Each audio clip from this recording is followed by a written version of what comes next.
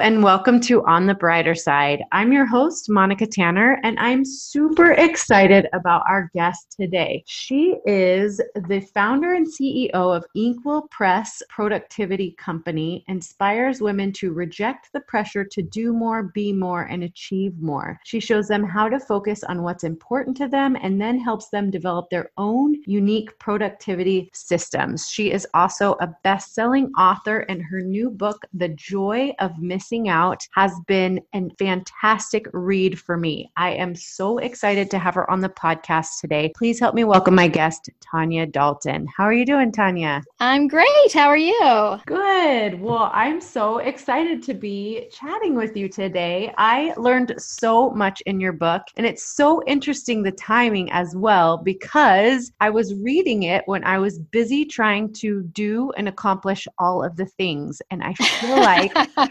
feel like what's happening in the world right now is causing us all to just kind of slow down and to regroup and to kind of find our quiet productivity, which is so fitting. So I feel like I have so many questions, but I'm going to let you start by telling us a little bit about yourself and your family. Yes. So I like to say that I'm a wife. I'm a mother of two. I have a 17-year-old and a 13-year-old, which is crazy to me, who are also schooling from home right now because of the whole COVID-19. And I am the best-selling author of The Joy of Missing Out. I own Inkwell Press. And so, and I have a podcast. So lots of things going on in my world too. And everything, like you said, it has been a lot of craziness in the world. So it is nice to hear you say that The Joy of Missing Out is helping you find a little peace over the panic, because that's really what I'm on a mission to do, is to really help empower women to step into leadership confidently, to feel good about our days, because I do feel like we so often feel obligated to cram our days full, to try to do 3 million things in our day. And right now we are being forced to kind of slow down. To be honest with you, this is the upside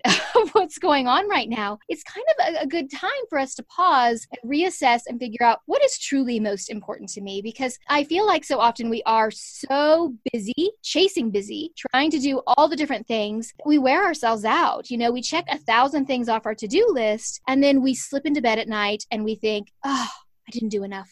I didn't work hard enough. I fussed at the kids too much. I did this. I didn't do that. And so I feel like it's time for us to stop feeling so unsuccessful, to feel so unsatisfied in our days. It's time for us to really take charge of who we are and really understand the choices we can make to live that life we truly want, to really be successful in all that we do, but really choosing what that looks like and what that is. And really, when we do that, we are happier, not only in our work life, but also in our home life and with our kids and our spouses and all those things.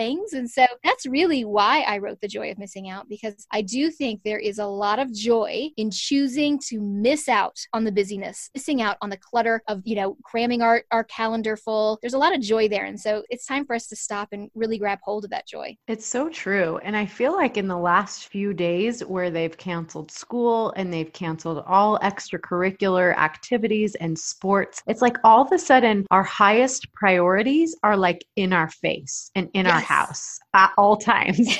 And so, all times. I do feel like I'm missing out on hanging out with my friends at the gym or, going to lunch. So I feel a little bit like I'm missing out on some of the things, but I'm realizing now that those are not the most important things, that the most important things are now right in front of me, literally within the walls of my home. And I did not realize how much I would love having everyone home under one roof, knowing where they all are and what they're doing. And all of a sudden, like a little bit of social media contact, knowing what my friends are up to and how they're kind of coping and dealing with everything is good. But for the most part, I'm so happy just having everything I need right here. It really is kind of amazing how sometimes it takes our ship sinking a little bit to realize what we need to throw overboard. Right? Yeah. And here's the truth. Like, it's great to have friends at the gym. I'm missing not going to the gym too and seeing the people that I know who check in on me and are excited to see me, and I'm excited to see them. But really, it is so nice to kind of hunker down and really take stock of what is important. So yes, I am spending some great time with my kids at home. And yes, I'm really able to prioritize. I'm also able to really realize some of the other things that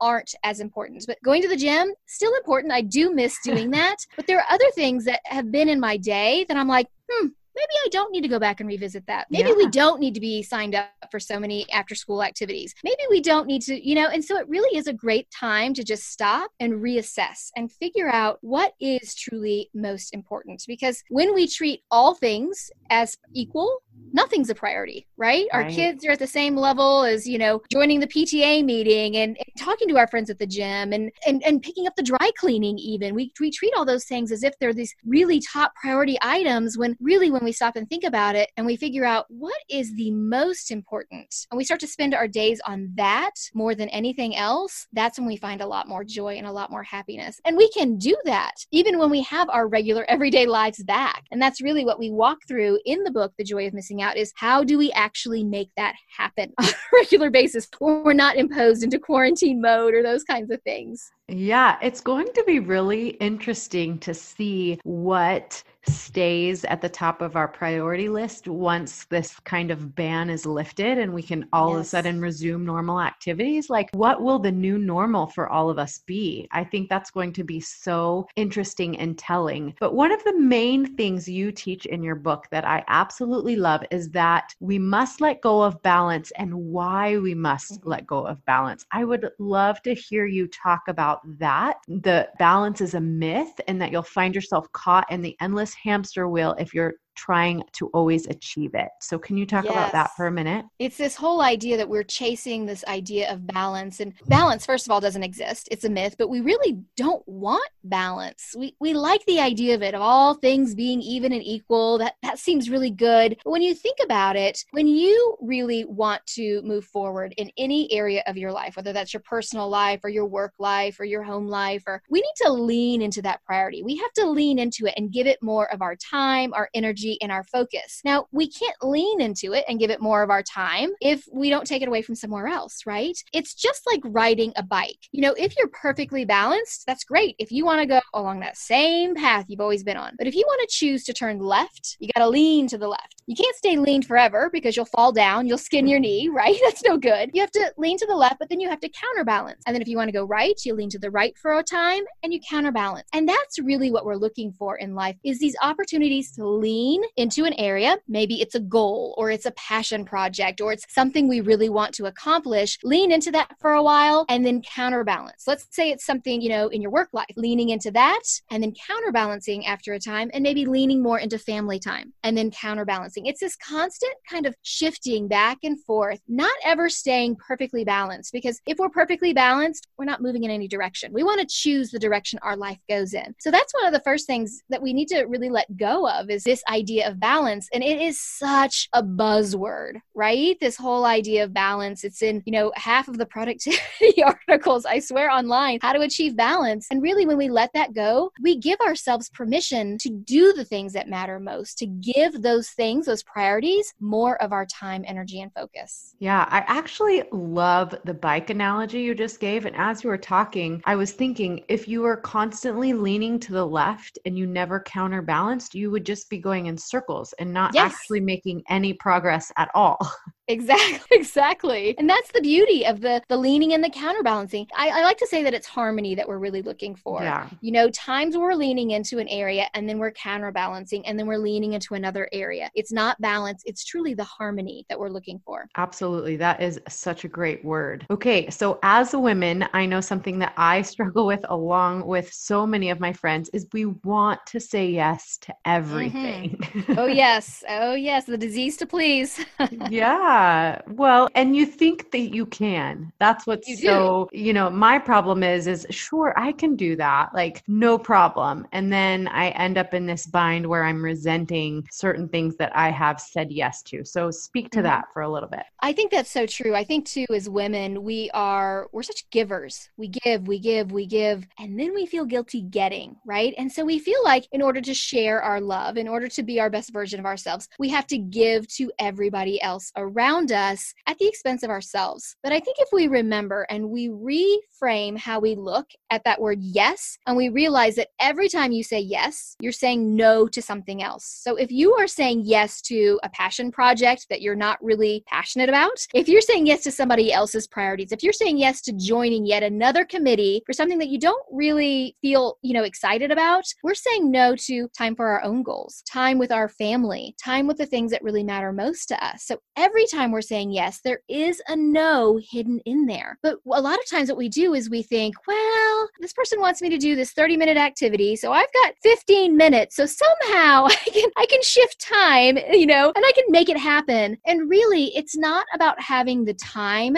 It's not about saying no. It's about finding your yes. The yeses that are meant for you and the things that are going to bring you joy, that are going to bring you happiness, that are really tied to your priorities, tied to what I call your North Star, your mission, your vision, and your core values. I think if we start looking at opportunities as a chance to really see, does this really align with who it is I want to be? Does this really excite me? Is this going to be something that brings me joy, or am I going to resent it eventually? Then we can ask ourselves if we have the time. But we don't ask ourselves, do I have the time, until we decide first if this is the right opportunity for us. And that's why in the book, I have this whole finding your yes blueprint that you walk through where you answer the questions of, how does this feel, this opportunity? Paying attention to, what does your gut say? Does it make you feel, awful and resentful from the start? Or is it something that makes you feel excited or even a little bit nervous, like, ooh, this could be something good? And then, is this going to be tied to who I really am, to my North Star? Is this something that's really aligned with where I want to go? Then we can start asking those questions about time. And I think that's really what's important, is that it is about your yeses. The yeses that are meant for you. And then we go through in the book and we talk about, okay, if you need to say no, how can we make that easy to do? Because I think that's part of the problem, is we feel so guilty saying no. We feel like it's a refusal of love for other people, or that we are supposed to be giving, that we should be doing these things, when we can make no very easy to do. We can make no a very, very simple thing to say and for others to accept at the same time. And so we walk through that in the book, because here's the thing, the truth is, it is about finding the joy. It is about finding the happiness. It's not about saying no and doing what you want, but then feeling guilty. We want to go and do the things that are important to us and feel guilt-free. We want to actually actively enjoy those things. Absolutely. So then talk about the 3 priority levels and how to make your biggest priorities take up the majority of your time, because I think that can be really tricky. Yeah, I think it is, because, a lot of women, we love our to-do list, don't we? Yes. The longer the to-do list, the bigger our badge of honor is. And I always start with the easier things that I think I can knock this off quickly, but it's certainly not one of my highest priorities. So here's the thing. I think this is the best way to kind of explain it. We get really caught up in how many things we check off that list. But if you're standing in a spot and you take 50 steps in 50 different directions, where are you going to end up? You might end up in the same spot, maybe even further behind, right? You're not going to end your time feeling like you've gone where you want to go. But if instead you choose to make 5 intentional steps in the same direction, working on the things that are important, where are you going to end up? Closer to where you want to go. We get so caught up in the quantity, we forget it's really about the quality. And so that's why I tell people, let's take that to-do list, which, like you said, you like to go for those easy, quick wins. You're not alone in that. That's what everybody does. And we're chasing down these really easy things because it feels good to cross it off our list. But then we're going to bed and feeling unsatisfied because we didn't do the work that's really tied to what's important to us. So instead of doing a to-do list, let's toss that out the window and let's do a priority list instead. I like to tell people that a priority list is essentially a to-do list with intention. And as you mentioned, it's got 3 levels of escalate, cultivate, and accommodate. So what we do is we work our way from the top of that list and we work our way down. So at the very top are the items on our list that are important and they're urgent. So they're important in that they're connected to our North Star, our mission, our vision, our core values. They are linked to a goal. They're things that are an investment in ourselves, but they're also urgent. So those go under that category of escalate, which is at the very top. And we want to start our day tackling those things that are important, but also have a tight deadline. That's that urgency there. And then we work our way down the list to the tasks that are under cultivate. And these are tasks that are important, So again, linked to our goals, they're connected to our North Star, they're an investment in ourselves. They're things that are going to be an advantage to ourselves in the future, but they're not really urgent. So these are things like sitting down to create a family budget or taking a course to better yourself, right? They don't really have like a tight timeline attached to them. They're really good investments in yourself. And it's called Cultivate because it is an opportunity to cultivate yourself professionally, personally. So we tackle that list next. So we start at the top with Escalate, then we do those Cultivate tasks, and then at the very bottom, those are our Accommodate tasks. Those are the tasks that are urgent. They're screaming to get done. They're pinging out at us, or the fires that are going off, but they're not really important. They're not connected to our goals. They're not linked to our North Star. They're not advantageous. They're just things we need to do. And that part is really called Accommodate because we don't want to center our day there. We want to accommodate those tasks wherever they fit in our day, usually at the end. Because here's the truth. When we tackle those 5 things, right, those 5 important things, that's when we slip into bed and we think, today was a good day. I mean, when was the last time you ended your day saying, job well done today, nice work? I can tell you right now, it's been too long, right? Because we should be ending every day feeling good about what we're doing, really feeling like we've accomplished something. And we do feel that way when we do the important work, when we let go of just the urgency that's tearing us around, making us, feel like we're chasing our tails. If we focus on what's important, that's when we make, maybe they're fewer steps, but they're higher quality. And that's where that satisfaction we're looking for, that's where that lives. So you mentioned the 5 things. Did those correlate to your 5 P's system to design your days and weeks to focus your time and energy on your priorities? I thought this would be a good time to talk about those. Yeah. So the priority list really does tie into the 5 P's, which is one of the ways that I really like to teach people about creating some structure to our days. And one of the things that I really love people to understand with productivity is there's no magic button. There's not one system that works for every single person. So I love to create systems that have a lot of flexibility built in, a lot of grace, because life.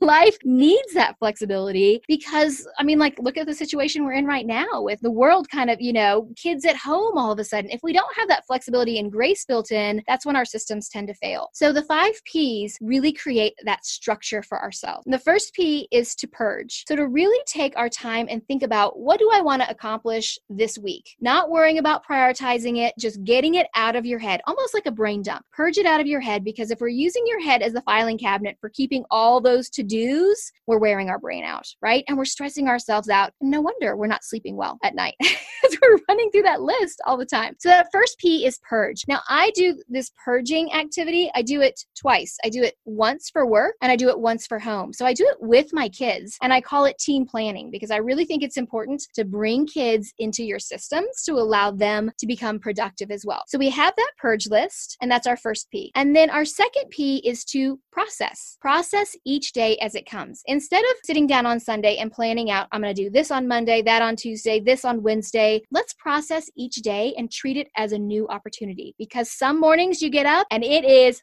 fabulous. It's wonderful. And other days you wake up and school is closed, right? And so if we don't have that flexibility built in of processing and structuring each day as it comes, we're not giving ourselves that grace. And what happens is, let's say Tuesday was a mess. If you have, Wednesday, Thursday, Friday all mapped out, you wake up Wednesday with all of Tuesday's tasks and Wednesdays, you wake up Thursday and we're feeling behind all the time. So that's our second P. So we had purge, process, and then we want to prioritize. So while we're processing, we want to prioritize using that priority list system we just talked about. And then our fourth P is to protect. When you have blocks of time that you really want to work on that deep work, on that big, important work, let's protect our calendars. So often we let other people invade into our calendar, put their priority items on our calendar before we have an opportunity to do the things that are important to us, right? You know what I'm talking about? Yep. We feel obligated to let other people slip in their own priorities. So let's protect our time, and we can do that through batching our tasks. We can do that by blocking off time in our calendar through time blocking. And then our fifth P is to propel. Let's create some momentum to make tomorrow great too. So I go through in the book and I talk about one of the activities you can do that I call the 5 minutes to peak productivity, which is just a 5-minute activity to really put a little bit of momentum behind the following day, which is essentially writing down, first of all, what you did well today. We are really quick to forget all the good we did, aren't we? We think about all the things we did wrong. We forget about the good. So taking 1 minute just to acknowledge that. Taking 1 minute to think about, how did I feel today? Did I put too much on my plate? Tomorrow when I'm processing, should I put less on there? How was my stress? Did I take care of my health? Third minute is spent talking about how you prioritize something that was for a goal. What did you work on towards one of your goals today? Minute 4, 3 things you're grateful for. It's always good to find that gratitude. And then the 5th minute, writing down the things, getting them out of your head and onto the sheet of paper of what you're hoping to accomplish tomorrow. Because that way, when you go and you process the following day, you have this list to start with where you read through your wins,